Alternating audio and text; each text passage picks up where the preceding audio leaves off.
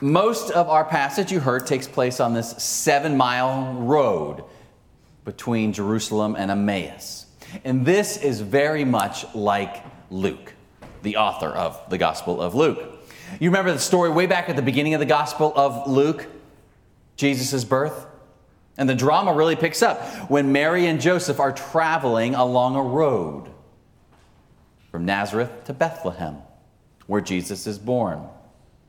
Then a little bit later in the Gospel of Luke, one of his most famous parables, a man was going down a road from Jerusalem to Jericho. He was robbed and beaten and eventually saved by a good Samaritan. Another road. Almost the entire second half of the Gospel of Luke, from the end of chapter 9 to kind of midway of chapter 19, Jesus is slowly but surely traveling a road to Jerusalem. And then the book of Acts, also authored by Luke, the famous Apostle Paul first encounters Jesus, his name is Saul at that point, on the road to Damascus. I point all this out simply to say that for Luke, roads are a defining feature of a lot of these key narratives that if you've been around the church for some time, you kind of know. For Luke, there seems to be something about the space of traveling, of walking, of moving from one place to another. Something about transition space. Something about the space where you're just trying to get there, and so you usually don't think about it. You kind of overlook it. It's something about this space that is ripe for a God opportunity. Today, it's the road to Emmaus, and we're walking with Cleopas. And these two disciples, we hear, they're doing what anyone would be doing after a big moment. They're talking about all the things that have happened, and somewhere in the midst of their walking and talking and trying to figure it all out, Jesus himself draws near. We read, their eyes were kept from recognizing him. That's a strange phrase. Who's keeping their eyes? Their grief, their expectations, God? We're not told, but we know enough to know that often things happen on roads, and maybe the point is that Jesus himself often shows up on the roads far before we recognize him. And how? How might Jesus show up, even if we didn't recognize him? What might be the first hint that maybe this is the risen Christ speaking here, working here? Well, in our passage, he arrives with a question. What are you discussing as you walk along with one another? They're a little bit flabbergasted. Are you the only one in Jerusalem that hasn't heard about all the things? And then he asks another question. What things? What a great moment. The God who knows all things joins in the journey and says, yeah, what's going on? Tell me about it. Of course, you think about your best teachers, best counselors, best coaches, best mentors, even best friends. I bet at least one critical common thing they have in common, they ask good questions. Jesus could have begun right here with these two disciples, teaching the scriptures, telling them, look, here's all the things that happened, here's how it worked, and it's me, ta-da. Jesus is a master rabbi, teacher. The best teachers lean in with questions, right? Because questions invite a full exploration, a connection. Questions invite an open space. Questions are a form of grace. And honestly, if you search out all four Gospels, Matthew, Mark, Luke, and John, you'll see time and again, Jesus, the master rabbi, ministers by way of questions. What do you want? Why are you terrified? How many loaves do you have? How do you read it? Who do you say that I am? Do you love me? 307 times in the Bible, Jesus asks a question. He asks way more questions than he answers. And how often the risen Jesus continues to minister by way of questions. I'll never forget how we were looking at this exact passage 3 years ago, this time, about 6 or so weeks after the beginning of the pandemic. And almost nobody was in this space. If you were part of this church at that time, you were live streaming in this particular space.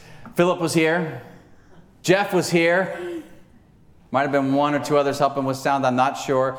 But uniquely, David Lee Halsey was here as the liturgist that day.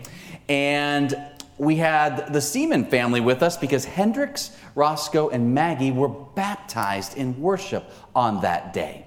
And so David Lee gets up here to do the children's moment with all the children over live stream and then those three up front. And he's talking about the road of life and all the things you need to pack on the road of life and how to travel well on the road of life. And right after he prays, Maggie Seaman's hand shoots up. And does anyone remember the question that she asked? What if it's a long road? Or long, it may have been trip, but what if it's a long trip? What if it's a long road? And it felt like she was articulating something really big for all of us as we were sitting in that wondering and anxiety and what ifs and what's next of that early pandemic. What if it's a long road? And I began to wonder if that moment, was that grace? Was that Jesus through Maggie showing up in a way maybe we almost didn't recognize? Is that Jesus who's long been fond of ministering by way of questions and by way of children too, by the way? Was that Jesus preparing us for the road by way of a question?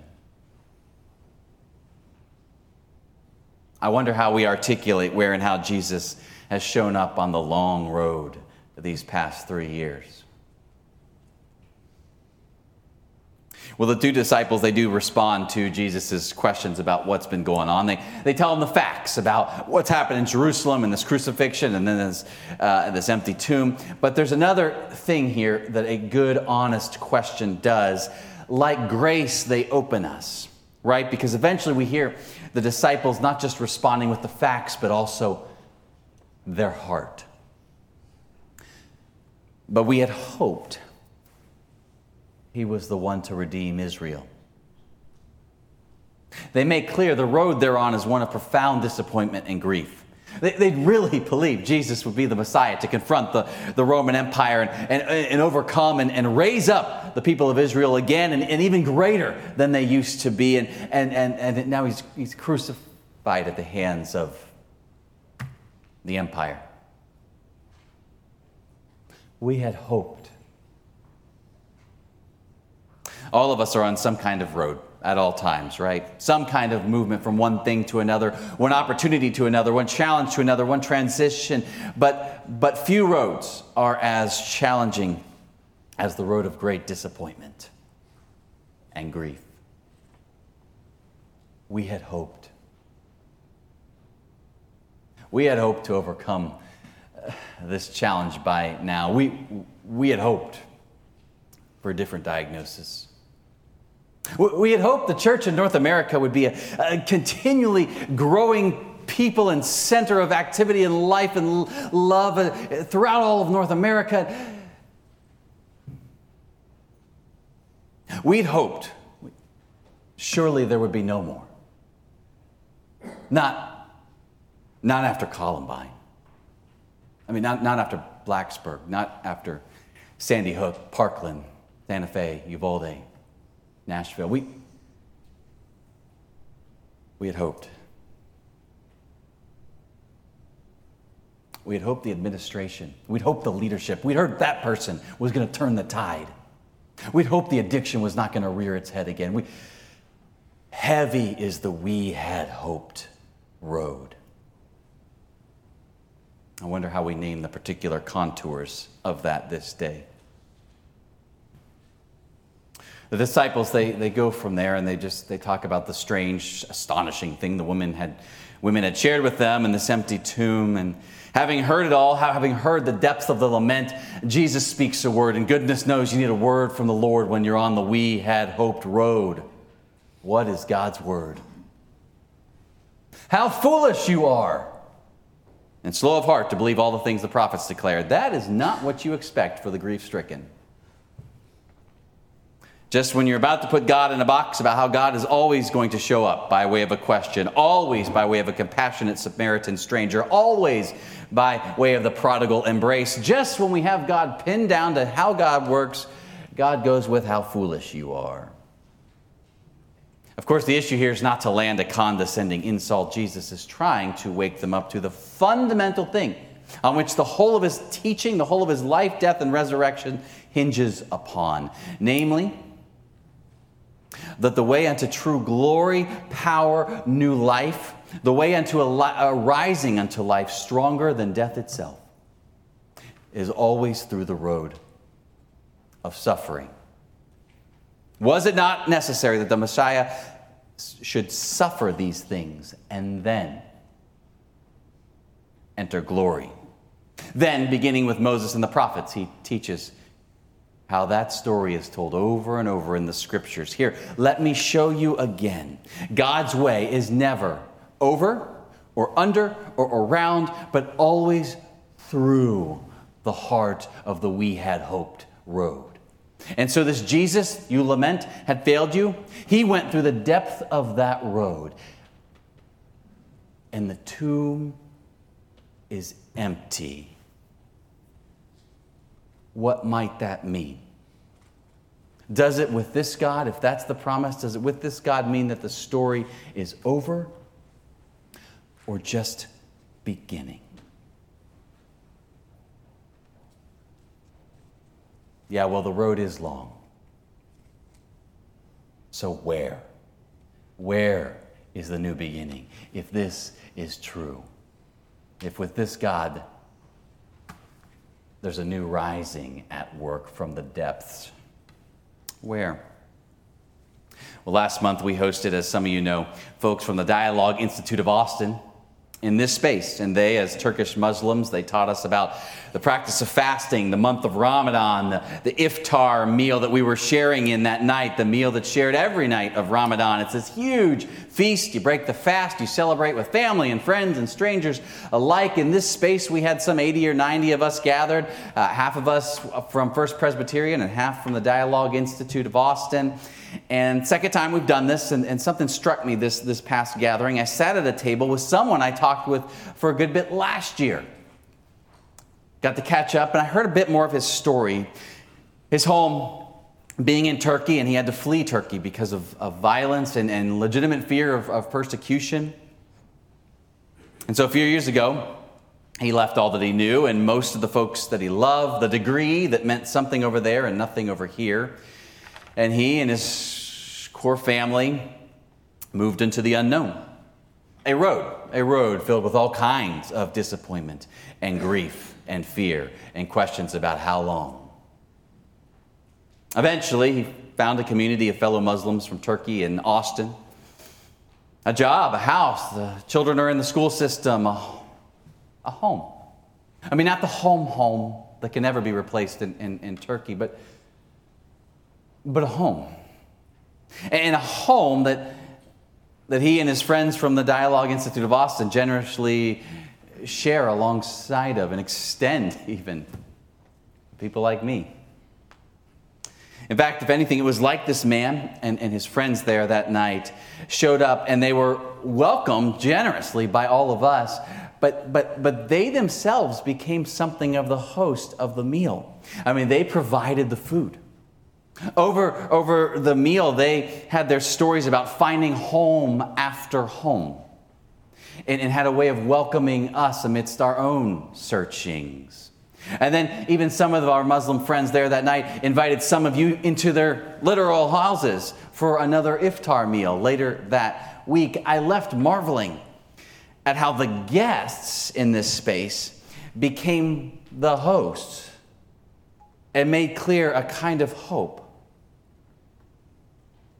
on the impossible road. The disciples in our story invite this stranger into their home. And you heard he becomes host over the meal itself, taking the bread, blessing and breaking it. And it's there they see him.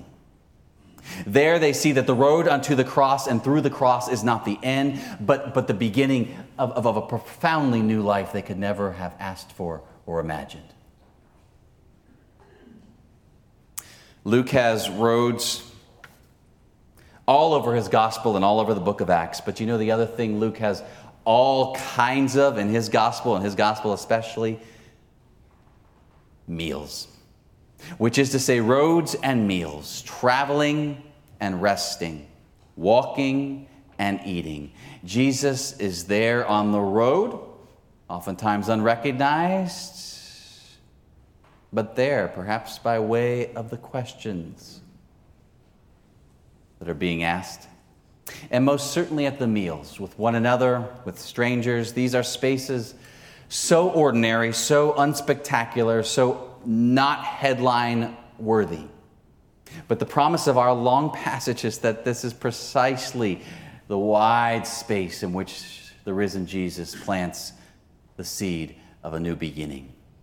May we have ears to hear, eyes to see, mouths even to taste the grace of the new beginning that is at hand. Amen.